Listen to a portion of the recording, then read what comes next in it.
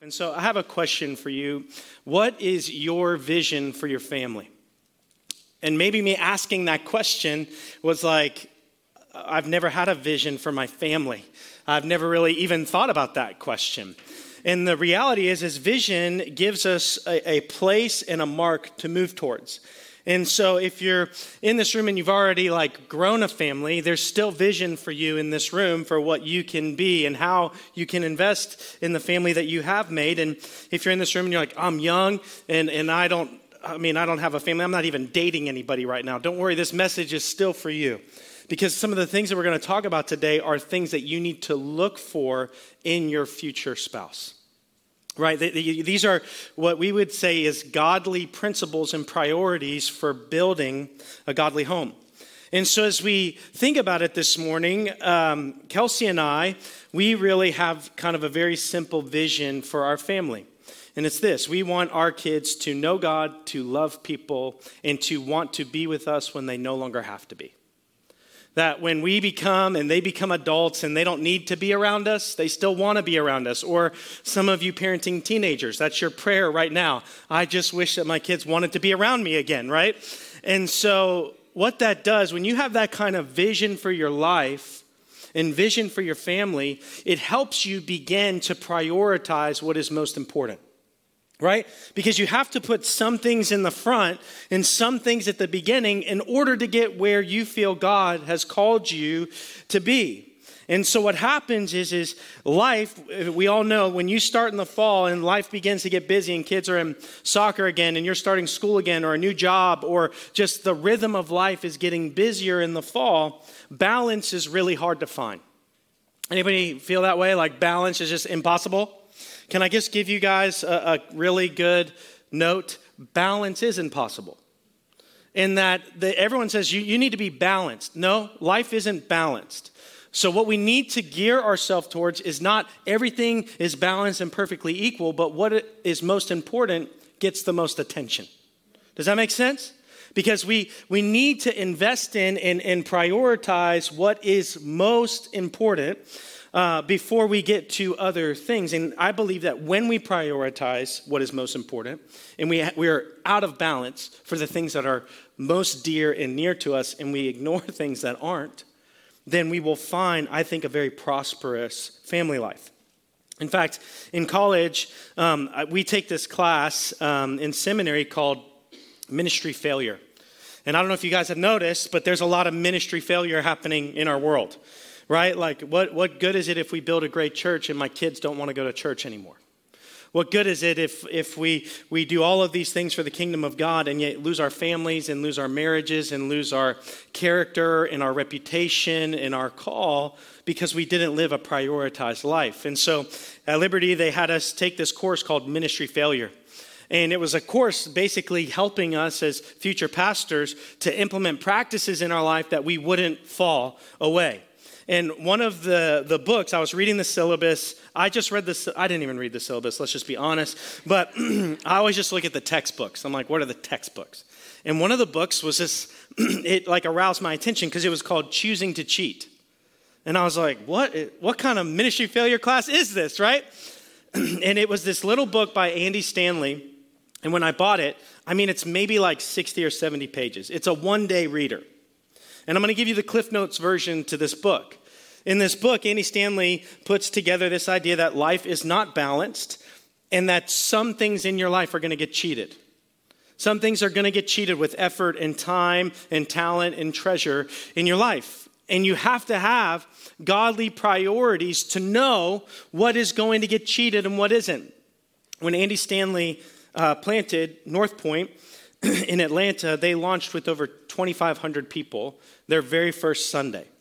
Can you imagine the kind of systems that we had 25 people, right? Like the amount of systems and time and the amount of effort to manage that kind of group of people, it's immense. And so Andy Stanley, when he launched the church, his kids were really little. And his wife said, hey, I'm all in to do this. Just one thing I need from you. I need you home every day by 4 p.m. And he's like, I'm I'm a pastor. We basically work nights, right? Like that's when everyone else gets off work and that's when life happens and there's still meetings to be had after 4 p.m. But what Stanley realized is his priority was to his family before his church. And so he said, no problem. I will be home every day by 4 p.m. to help with the kids, help with the family. I'll be engaged. Cell phone goes away. And what Stanley talked about is look, either the church and all those meetings are going to get cheated for that last hour of the day or my family. And my family is my priority, and therefore they don't get cheated. And he made that conscientious decision to choose what was going to get cheated in his life. And maybe today that's the kind of decisions that we need to make. What is going to be the priority for you in your family life, and what things are going to fall away and what things are going to be pushed to the top of the list. And what I really believe that we'll see today from the Word of God is when we have godly priorities, there's room for everything. But when we take priorities away from godly priorities, we'll miss out on the most important things. All right, so if you have a Bible with you, we're going to be all over the place today because the Bible talks about family in all these different places. The longest maybe moment of talking about family life is in the book of Ephesians, chapter 4 to chapter 6. So we're going to be a little bit all over the place, but don't fret. We'll have all the words for you on the screens, but this would be a note-taking day, okay? Because I want you to see that these principles don't come from Blake Harkup. These principles come directly from the Word of God and how we are to build our families. And so what is the very first thing that you and I need to prioritize in our life when it comes to our family? And it's this, that God is the foundation of our family. God is the foundation. And a foundation is the most probably important aspect of a home, right? Because if you have a faulty foundation, it doesn't matter how great you build the house can crumble because what's holding the house up isn't able to. And so for some of us, like in this room, our kids have become the foundation of our family life. And our whole life revolves around our kids and what the activities are and all of the things that they have.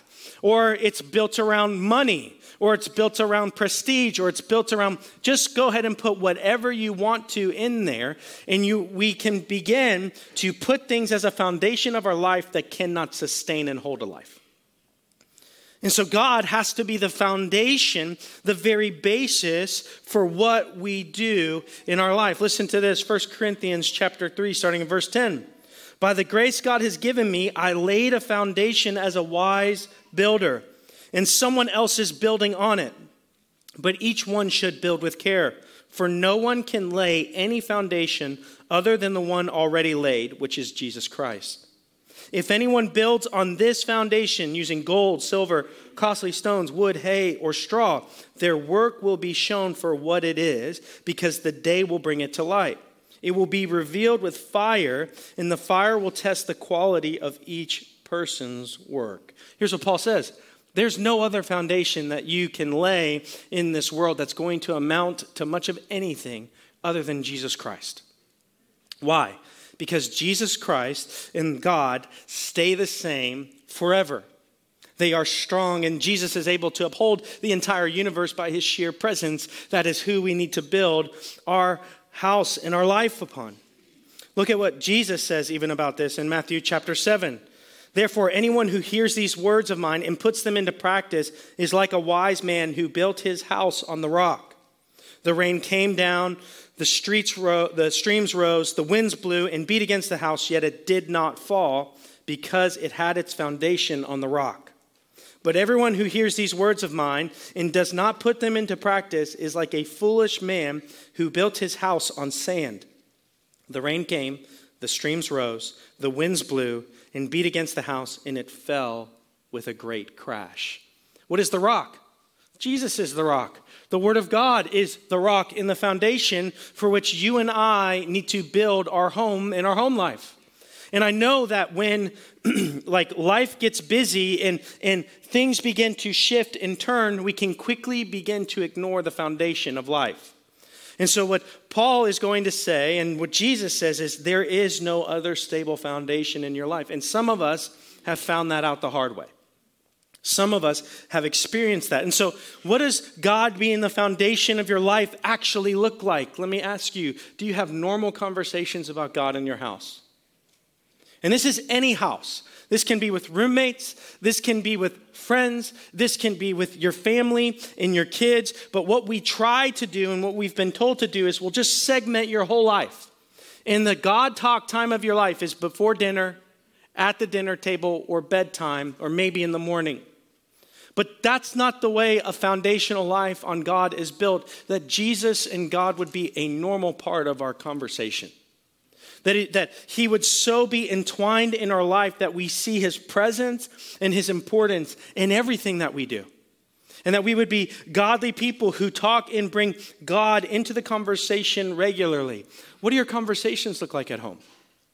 What do they look like with your spouse? What do they look like with your kids or your friends? Are these godly foundational conversations where Jesus is a part of my life? He did not just save my life. That he's important to what we walk through.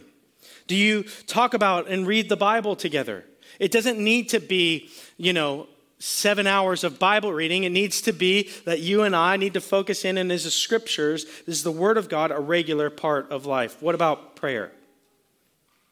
What does praying together look like? Does it happen at all? Or is it just, the normal kind of prayer, like you get to dinner, but not when you're at a restaurant, but if you're at home, you pray for the meal, right? Because God forbid we pray for our meal and ask for a blessing in public, we might offend someone, right? What are they doing? They're praying for their food, right? And no one's going to vomit next to you. If they do, we have probably a bigger problem that something spiritual may be going on. But you and I need to realize that God is the foundation of our life. And so here's the deal. You need to heavily invest in what is foundational to you in your life. Right? Because everything else that is built in your life relies on that foundation. And so let me ask us just in this room, is God as the foundation of your life a priority in your life? Paul says, look, there is nothing else that you can do. Jesus says, if we don't build on the rock, we are fools. Because Jesus understands and knows exactly what happens in our lives and how hard that life can be. As I was talking to someone about this week, foundational, I want you to think just not only as a foundation, but time. Time. Where do you spend your time in your life with the Lord?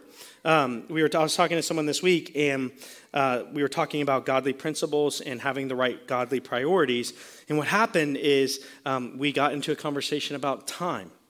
And I was brought to mind a story from Martin Luther. Luther is a catalyst in the Reformed movement where we broke away from the Catholic Church because of the corruption going on. And Luther did things like he translated the New Testament into German so that people could have the Bible in their own language. And he was a seminary professor, and one of the kids were asking him about his spiritual life. And they said, how much time do you spend in devotions every day? And Luther said, 2 hours.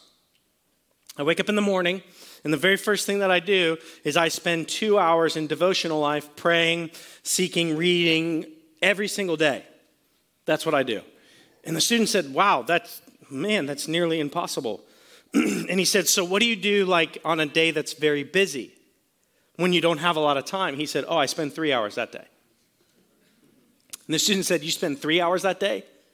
And this is what Luther said, the busier I am, the more I need God. And I know that the busier I am, the more that I know that I have a tendency to move away. And so I intentionally spend more time with the foundation of my faith. Knowing that what the world is calling from me can take me to a place that I won't be operating in the power of God. And let me just tell you, if you're trying to build a spiritual house with worldly measures, it's not going to build.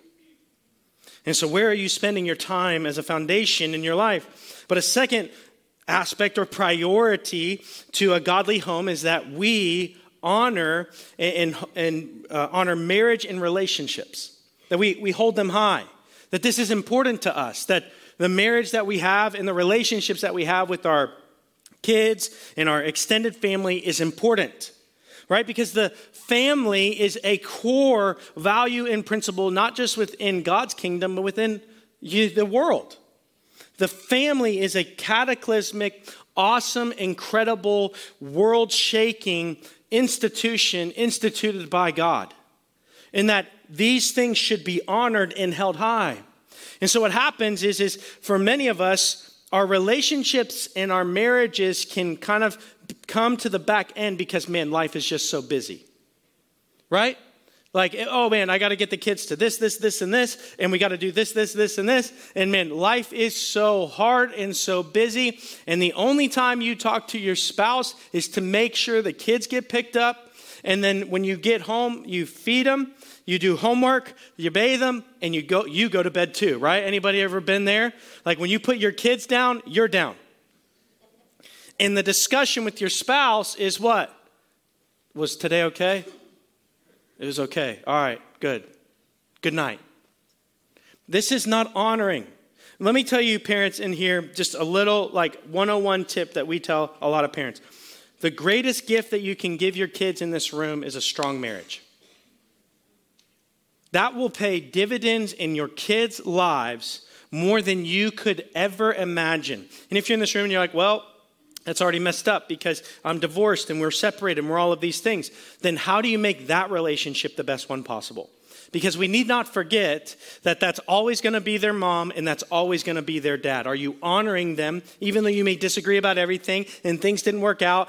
Are you honoring that relationship as much as you can, to not only because you should according to the Lord, but because it's the greatest gift you can give your kids? I know that we get to this place where that person's awful and I can barely talk about them and we diminish them in the presence of our children. But just remember that that's their mom or that's their dad and they have to live with that diminishing. Honor. And we honor people not because of what they do. We honor them because of who they were created by. And every person on this planet is created in the image of God. And so every person should be honored. That doesn't mean that like you have to be best friends. That doesn't mean that you have to do everything together, but that you honor that relationship. Listen to what the book of Hebrews says in chapter 13. Marriage should be honored by all. And the marriage bed kept pure, for God will judge the adulterer and the sexually immoral. Hebrews says we should be honoring this marriage. We should be honoring these relationships. Look at what Ephesians chapter 5 says when it talks about husbands and wives. And I know some ears are going to perk up here, so let's hear what the Bible's actually saying. Submit to one another out of reverence for Christ. Paul opens up this section of Scripture saying that there's a mutual submission by the husband and the wife to one another. What does that mean? That they're going to honor and serve each other. We talk about this all of the time in premarital counseling when we talk about needs. The reason that you and I have needs is because we can't meet these things within ourselves. But what happens a lot of time when we get in marriage and our needs aren't being met, all we focus on is how our needs aren't being met. And how we are not happy and these things aren't going on in our life. And we become so infused within our own needs that we forget about the other person's needs. Let me just give everybody in here, whether you're going to get married one day, you have been married, or you're looking to get married soon, worry about the other person's needs and everyone's needs will be met. If you worry about her needs and she worries about your needs, everyone's needs are met. The moment that you focus in on your own needs is the moment everyone is miserable, is the moment that it doesn't work because you aren't meant to fulfill your own needs. And so focus in on each other's needs. And it can't be this, because the marriage covenant is I will love you no matter what, not I will love you if you do these things. And so what I hear a lot is, yeah, but they're not upholding their end of the bargain. That's not what you're called to worry about. You're called in your marriage to worry about their needs. And prayerfully and hopefully, the generosity and love and goodness and kindness will cause the other person to come home.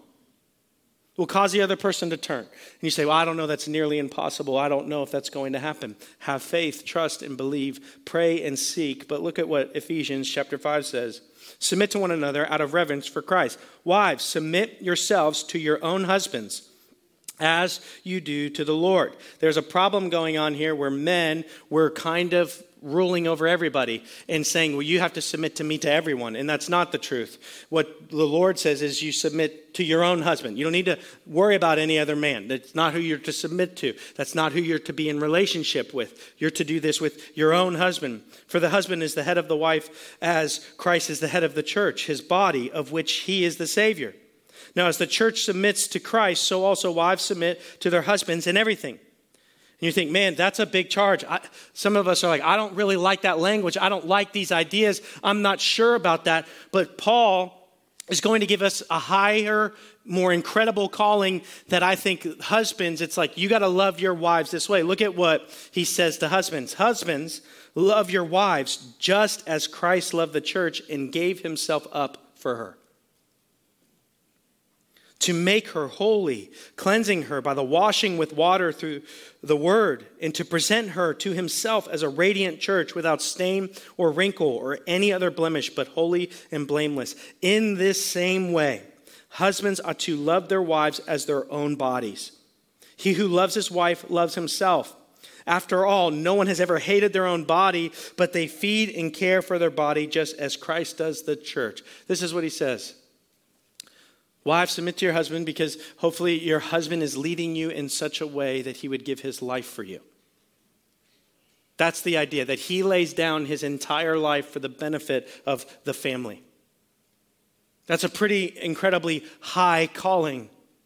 But if someone loves you to the point where they would lay their life down for you, then that person is probably someone worth following. And what happens for us a lot of times is we don't see that because, man, that kind of love, you've got to be loved by Christ, men. You've got to receive the love of Christ, men, in order to get anywhere near that kind of love. Because that kind of love is not normal. That kind of love is not what we see in this world. And what a lot of us look at is we go, but there's no one like that. Men in this room, this is the calling that God has on your life if you're called to be married. To love your wives like Christ loved the church. To give up your life for her. For your kids. That, guys, I hate to say this, everything comes before you. But out of love and adoration and feeling the call of God on your life and out of the love that you give to your family, it is reciprocated. It is given back, and you do receive a goodness in your life. And so how are we honoring our marriages and our relationships with our family? Kids, honor their parents. Ephesians 6, 1-3. Children, obey your parents in the Lord, for this is right. Honor your father and your mother. Notice that honor is the word used again. Honor, which is the first commandment with a promise, so that it may go well with you and that you may enjoy a long life on this earth. Honor your parents. That includes adult children in here. That includes everybody in here. Some of us think when you turned 18, you had to stop honoring your parents. Wrong. Lie.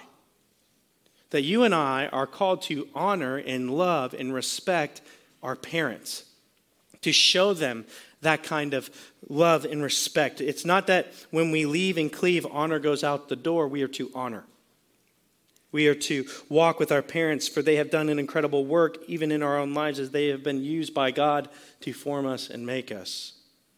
But not only that, we need to discipline well. And that includes each other.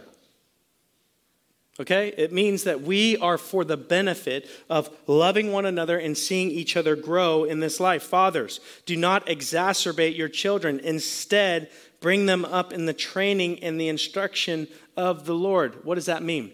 Don't be dominating husbands.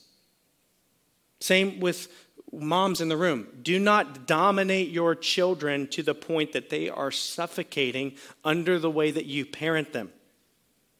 But that the discipline that we bring should be bringing our kids and our families closer to the Lord, right? And we know that discipline done well is done out of love, right? This is exactly what God says to us. I discipline those whom I love, right? That we would grow and become functional, normal people. And let me just tell you something. That's absent right now. This is absent in our culture. Like the parenting and the discipline out of love is not present because it's not a strong enough love. Giving your kids everything that they want so they don't cry, so you don't have to deal with the crying, is not loving your kids. It's loving you. I don't want to hear it, so just eat that. I don't want to hear it, just watch that. I don't want to hear it, just go there. You're not loving well. You have to be able to endure suffering because you love the other person more. That you have to be able to go, you know what? I will take your disdain. I will take your displeasure. I will take your anger. You can hate me, but I love you more than that. And so I will hear it and I will listen to it and I will deal with it and I will bring it to the Lord and I will deal with the hurt and I will deal with the anger and I will deal with the disappointment because I love you more, because who you are and who you are going to be is more important than how I feel right now. That is honoring. That is honoring. Right? What does that mean? Like, what does it look like to discipline your kids well? No threats, but consequences. I think we've got the opposite going on in our culture. I hear a lot of threats and zero consequences. What does threatening your kids look like? This will happen, and I am going to take away everything if you do this. What's a consequence look like? Hey, if we continue in this behavior, there's going to be some major consequences. Let me let you know what those are so you can act and behave in full knowledge of what is to come. And so it's what the behavior earned, not a threat that you made them behave. Does that make sense? I was in a grocery store in college. I was in a Kroger. And this lady does not know this, but she parented me this day.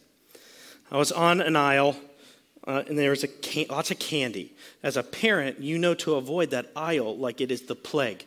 Like it is just like there's leprosy on that aisle. Don't go down it.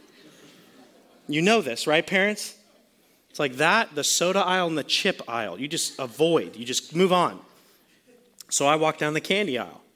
There's a mom and a little boy, maybe 4, 5, 3, in that area. And I hear the mom talking to the boy, and she says, hey, we're not going to be, there's like a display of candy bars. And she said, hey, we're not going to be getting a candy bar today. And as I'm listening, this kid is starting to throw a fit, like a real fit. And he's like, I'm going to push this over, the display. And she didn't threaten him. She just said, okay, just going to let you know that if you push the display over, you will pick up every single candy bar by yourself. And you won't get a candy bar. I'm just letting you know. So this kid freaked out. I should have left, but I'm like, nah. What's going to happen here? That kid, he kicked, like, boom. Candy bars everywhere. And how many of you parents know you're embarrassed, right? Because everyone just heard 1,000 Kit Kats fly across the floor. Like, they know what's up. And you're, like, embarrassed. And, I love it when parents, I always try to do this for parents when I see them in an awkward situation in public. I'm like, you're doing a good job. Just keep going. I'm not embarrassed for you. You shouldn't be embarrassed, okay? Kids are punks. It's just what it is, right? We're in this together, right? So, and this kid's like freaking out. He's kicking candy bars on the floor. And the mom just remained so calm. And she was like, all right. You're like, are you done? You're going to need to start picking these up. And so I could feel the embarrassment. I was embarrassed. I was like, why did I stay here, right? And so I walked by and I went to go pick up one of the candy bars to help this lady out. And she was like, sir, thank you so much, but this is a mess that he made and he knew the consequences, so he's going to have to do this himself. And I was like, yes, right? I was like, yeah, you go, girl. And I thought, that moment, I want to parent like that. I want to parent in such a way that I'm not threatening my kids, but there are consequences for my kids. Right? Because let me give you a long-term view. Do you like being around people who threaten you a lot later in life? Are you parenting in a way that your kids will want to be with you when they don't have to be? I know that that's a little bit of a convicting moment. Here's the incredible thing. You can change that this afternoon. You can walk out of here and change the way, but here's the other thing you can't do. You can't not make threats and there be zero consequences. Because that's kind of where we are in our culture. There's a lot of threats and no consequences, or there's no threats and kids just do whatever they want. And the reality is that's not honoring. And that's actually not loving your kids well. And that's not how we're called to live this life. And we're not called to be like that. How about this? Do you encourage your kids? What kind of words are you speaking to your kids? This is a practice I'm trying to implement in my own life. How many of us know, like when you're putting your kids to bed or whatever, and young people listen because you'll probably be putting kids to bed one day and you will experience this. You can put a kid to bed one time, no problem. Right? I have to put my kids to bed 7, 8, 9 times sometimes, right? Especially our little guy, Jude the dude, he's just walking in the room. Like I need cuddles. I just cuddled you like 500 times. He's like, I need more. I'm like, oh, okay, what's happening? Right? And there's finally a point where we're like, go to sleep, right? Like this is what happens. But sometimes, if I'm honest with you, can I be transparent in this room? I can't wait for bedtime. And I also can't wait to get out of the room. And I also can't wait to go, hey, good night, whoosh, put the covers on, run out of there. Don't follow me. I got business. I feel like that a lot. And I realized I was really wrong. And so, because what my actions show something different than how I feel about them. And so I'm trying to implement this, and I'm trying to make this a habit. But I want my kids to know every night that I love them, that God loves them, and I'm really thankful to be their dad. And so I'm like, this is something new. I heard it from another dad. I was like, that's good. That's a legacy dad that I want to be. And so what I did is I just start tucking them in at night. I make them look me in the eyes. And I say, I love you. God loves you. And I'm really thankful I'm your dad. And so no matter what happens that day, they know that their dad is glad that that's my kid. That's disciplining well. That is encouraging well. That is having patience. And do you see your kids as a gift? This is what the Lord says. Children are a gift. And I know, like, sometimes we all get gifts that, like, are hard. I get that. Right? Like, if someone bought you a gift like a treadmill, like, it's there to help you, but it's also hard, right? Well, sometimes that's what kids are.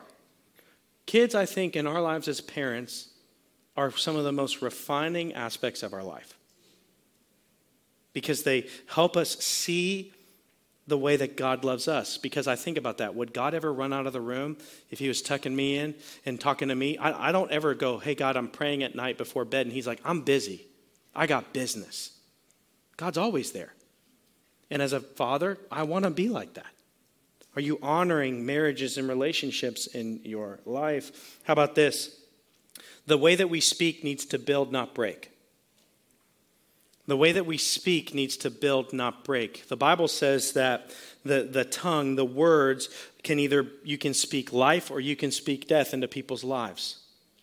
Everyone know this phrase? Finish it for me. Sticks and stones may break my bones, but... yeah, that's a lie. Sticks and stones may break my bones, and words will always wound me. Because here's the reality. Anyone ever broken a bone in first grade, second grade? I broke my arm in first grade. My brother pushed me off a couch. Okay? I flipped backwards, broke this sucker right here. It snapped so loud, right? And then it didn't heal properly. So then they had to redo it and reset it and do all of these things. You know what, though? This chicken wing works fine. But you know what I do remember? I remember the unkind and mean words that people spoke to me in that same grade. And as a 37-year-old man, 7-year-old Blake is still wounded at times from what people said in first grade. Let me ask you in this room, how are you speaking to your spouse? How are you speaking to your girlfriend or boyfriend? How are you speaking to your parents? How are you speaking to your kids? How are you speaking to your boss? How are you speaking to people online? How are you speaking? Are you speaking life or death? Let me just tell you, as people of God, our role is to speak life. To speak life into our friends' lives, in our families' lives, in our kids' lives. Look at what Ephesians chapter 4 says. Do not let any unwholesome talk come out of your mouths, but only what is helpful for building others up according to their needs, that it may benefit those who listen. Do those who listen to you benefit from the words that you speak? In a godly home, in a godly relationship, we speak life. So not only do we speak well, but this is an important aspect to our life with God, is that we walk out in humility. Humility is walked out in the lives and the relationships that you have. Ephesians 4, look at what the Bible says. Be completely humble and gentle. Be patient, bearing with one another in love. Make every effort to keep the unity of the Spirit through the bond of peace. Let me tell you, pride is a relationship destroyer. It is. And when we talk about the idea of serving the needs of the other person, when we talk about these ideas of loving people well and above ourselves, the thing that kills that kind of talk is pride. Pride will steal, will destroy your relationships because all of your love is for you and everyone else in the room is suffocating. Because you're just pulling it into yourself. This is all about me. This is all about how I am and what I need. And listen, there is time to express your needs. Absolutely. No one in this room should not express their needs. Let me give you a little saying. Unsaid expectations will set you up to be disappointed and other people to fail.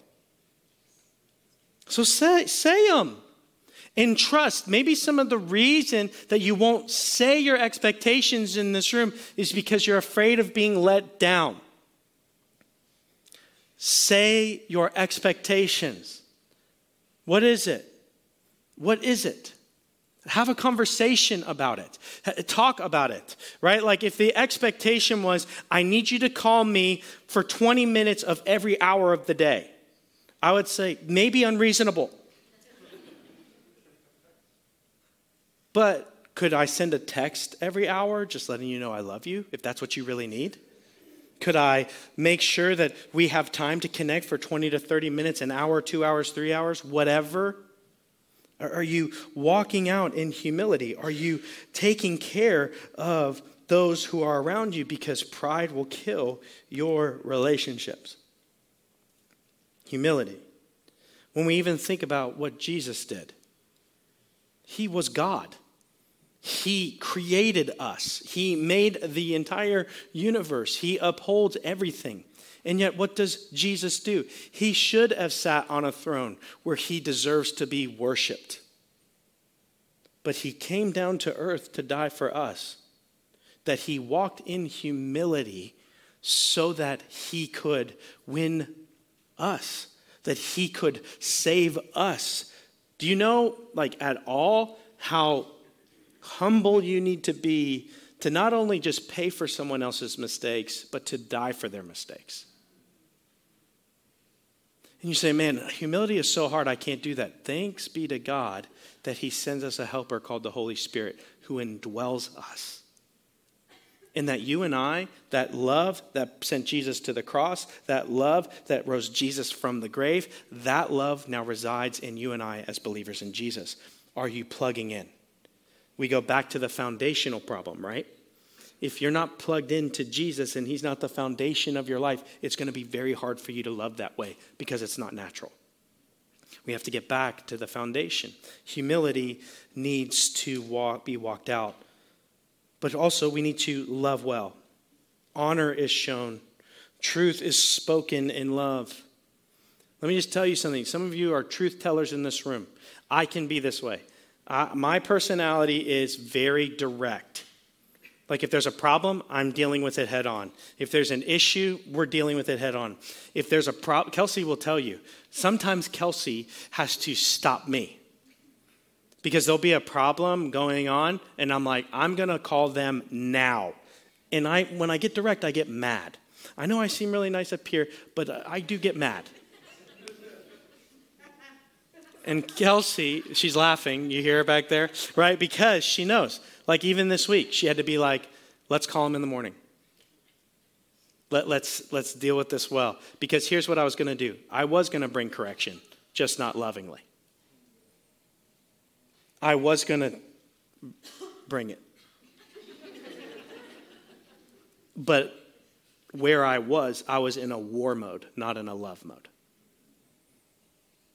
And so Kelsey, being the great and beautiful and wonderful, better person in the marriage than I am, stopped me. She just said, hey, you can still be angry in the morning. Right? Like you can still deal with this in the morning. You can call later. And I did. And actually, I never had to make the phone call. Person dealt with it. We're good. Good enough, all right? So here's where we go. The truth is spoken in love. I was going to speak something. It wasn't very loving.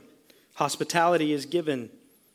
Do you offer hospitality to your family? I know that we're really good at being hospitable to friends, right? Like, anyone remember, like, when you were a kid? This was my house. My mom's in the room. I'm not going to look at her so you don't know who she is.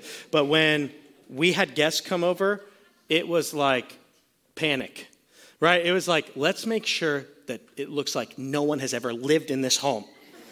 Right? Like, we're not. And even Kelsey gets that way. I'm like, there's people who live here. And she's like, not today. It doesn't look like that today. I'm going to need you to paint the kitchen. They're going to be here in 20 minutes. Go! Do it!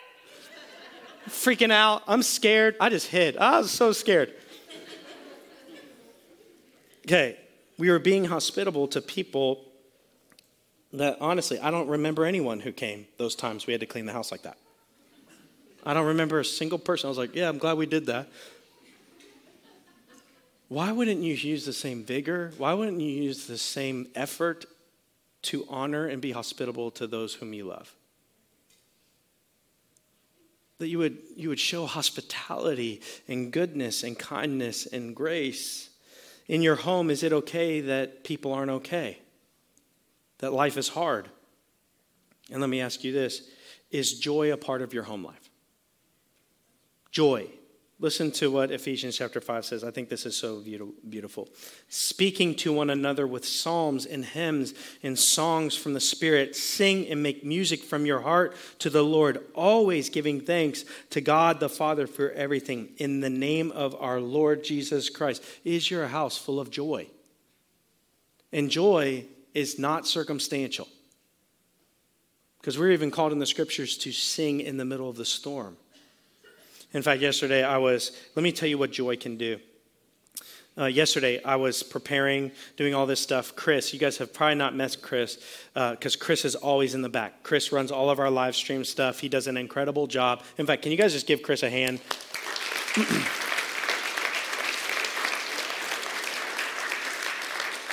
Because he's like legit right now squirreled away in a cave, okay? But he does an incredible job. So yesterday I go into my office and I am, just getting through the night and getting through what's going to be said. And I walk in and Chris is singing just this song. And he didn't know I was there. I scare Chris a lot because he's really concentrating, so I like to scare him. So I walked into the room, he didn't hear me, and he was just singing to the Lord, just singing. And I just stopped for a second and listened. And I smiled and I laughed. And it was fun and exciting. And it's not like he's singing like Michael Bublé in there, but he's singing. And you know what? It changed my whole countenance that night. Why? Because it was just a joy to be around someone who's expressing joy. Is your home joyous? Is it full of life? As we get ready to end, just a few more things, let me ask you this. Is forgiveness automatic in your home? Is forgiveness something that needs to be earned, or is forgiveness something in your home that is freely given? This goes back to the humility and the pride thing and Jesus being the foundation.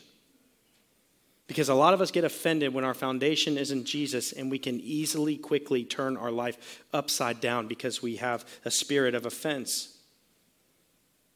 Ephesians 4:32, be kind and compassionate to one another, forgiving each other, just as in Christ God forgave you.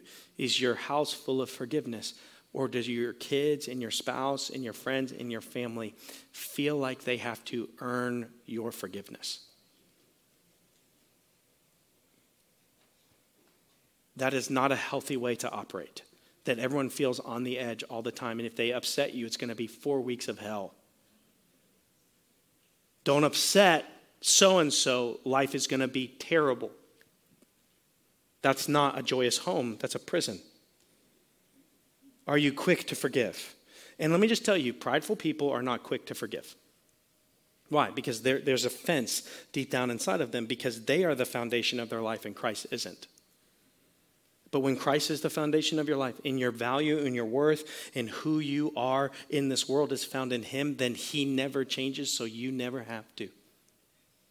He is the foundation, and you're going to be okay. And what others say about you, let it be said, this is what God says about me. And that matters more than anything else. How about this? Is generosity normal in your home? Are you generous with your time, your talent, your treasure in your home? Are you generous with what God has given you in this world, that you would give it abundantly and not reluctantly, and that you would be kind and that you would be generous? Because, here's the reality, in this room, money's not evil. Money is what it is. It's amoral, not immoral, amoral. It's nothing. But money, I think, is one of the greatest revealers in life. Money will tell you what's inside, what's really going on with people. And let me just be honest with everybody in here. If you can't be generous with your money, how are you ever going to be generous with your time or your talent? We think generosity, and we're talking about this in church, money's the pinnacle. It's the baseline. Money, generosity with money in church, generosity with money in life is baseline. Are you generous with your time? Are you generous with your talent?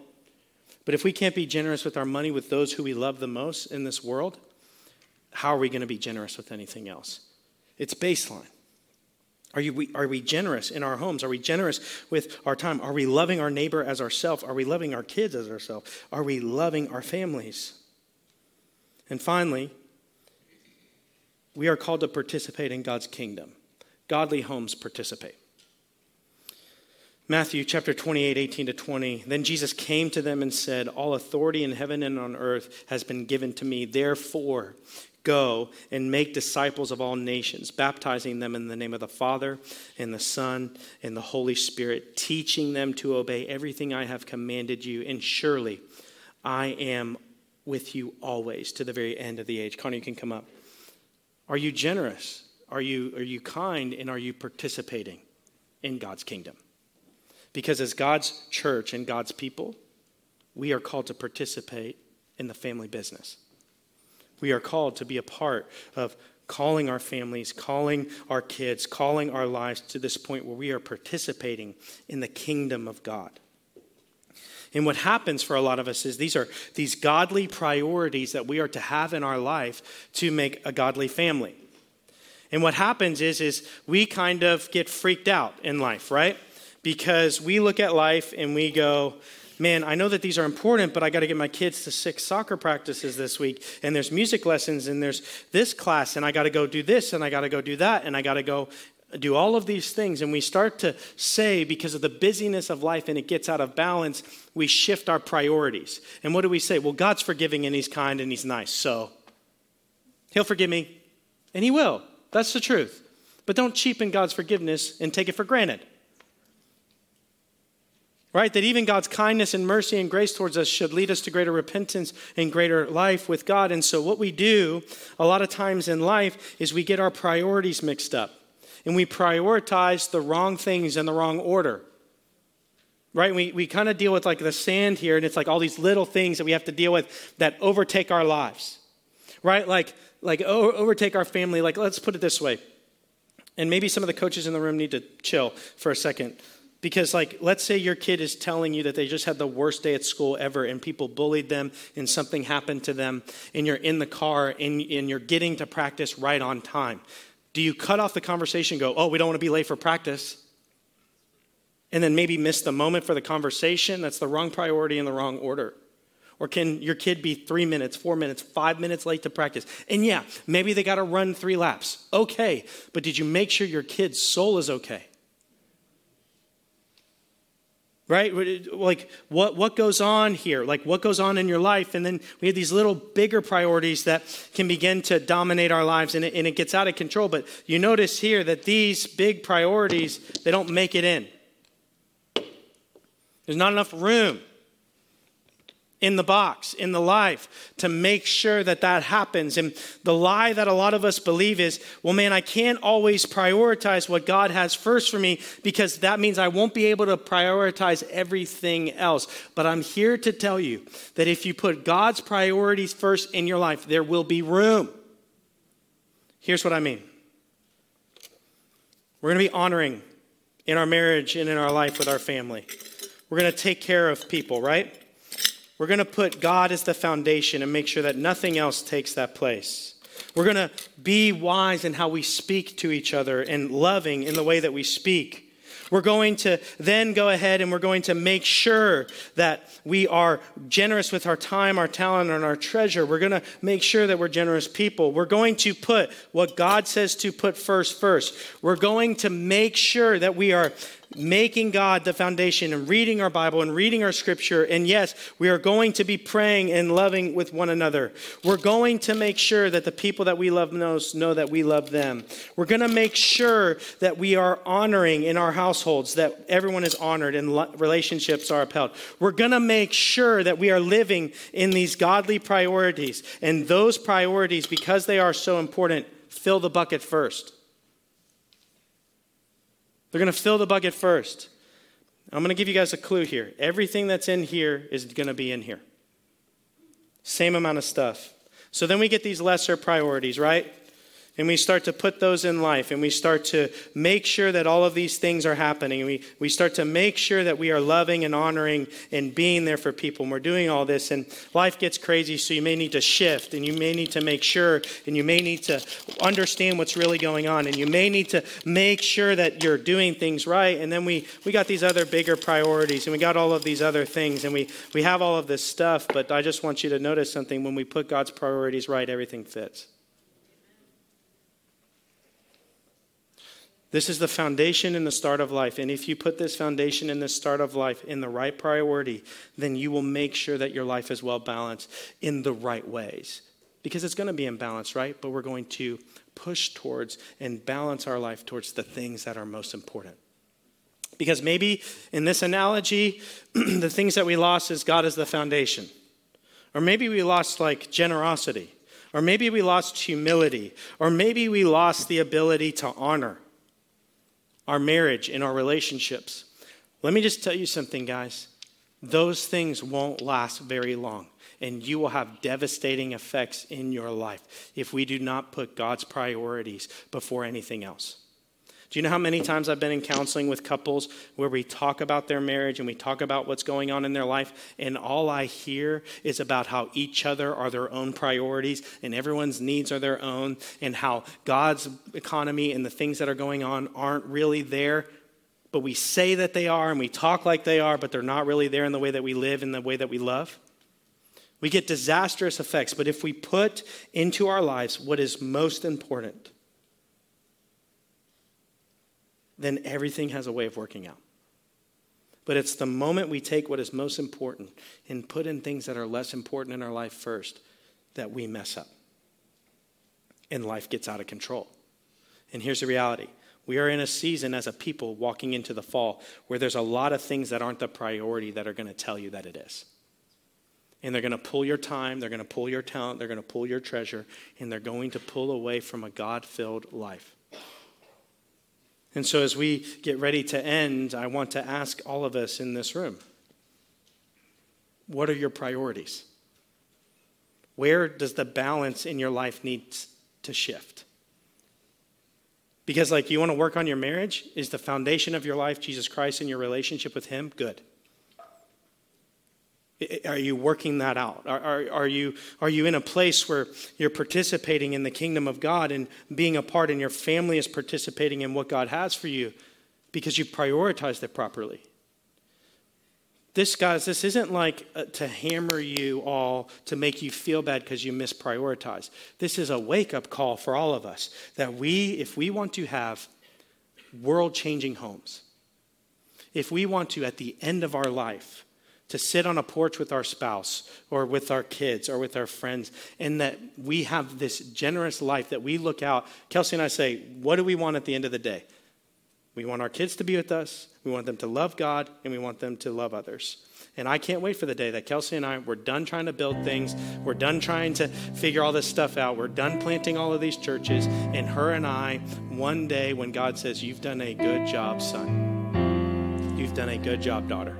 And we get to sit on a porch and continue to disciple our family and disciple our friends and disciple our kids. And we prioritize so much. And let me just tell you, that life that you want, you have to have the right priorities in place. And God's word lays out a plan for you and I. And I promise this, God blesses us. And this isn't like a super prosperity thing. It's a reality thing, because there's blessing when we put the priorities in the right place. And so I don't know where you are in your life this morning as we are building this house. We build a godly home. What priorities need to shift in your mind today? What priorities need to shift in your life today? Next week, we're going to be getting back together.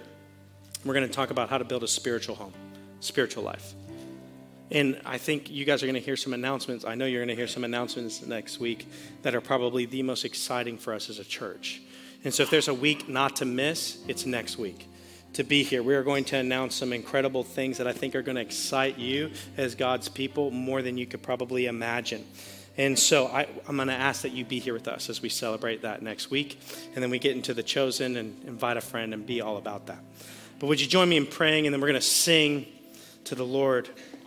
God, we love you. We thank you so much for your word and your truth. We thank you that you have laid out for us in our lives how we can have such abundant, godly, blessed lives. So that when we prioritize what is most important, and we are imbalanced, but we are pushing towards what is most important, that, Lord, there's this blessing in our life, that there's this anointing in our life, that our homes are changed, that our marriages are changed, that our lives are changed.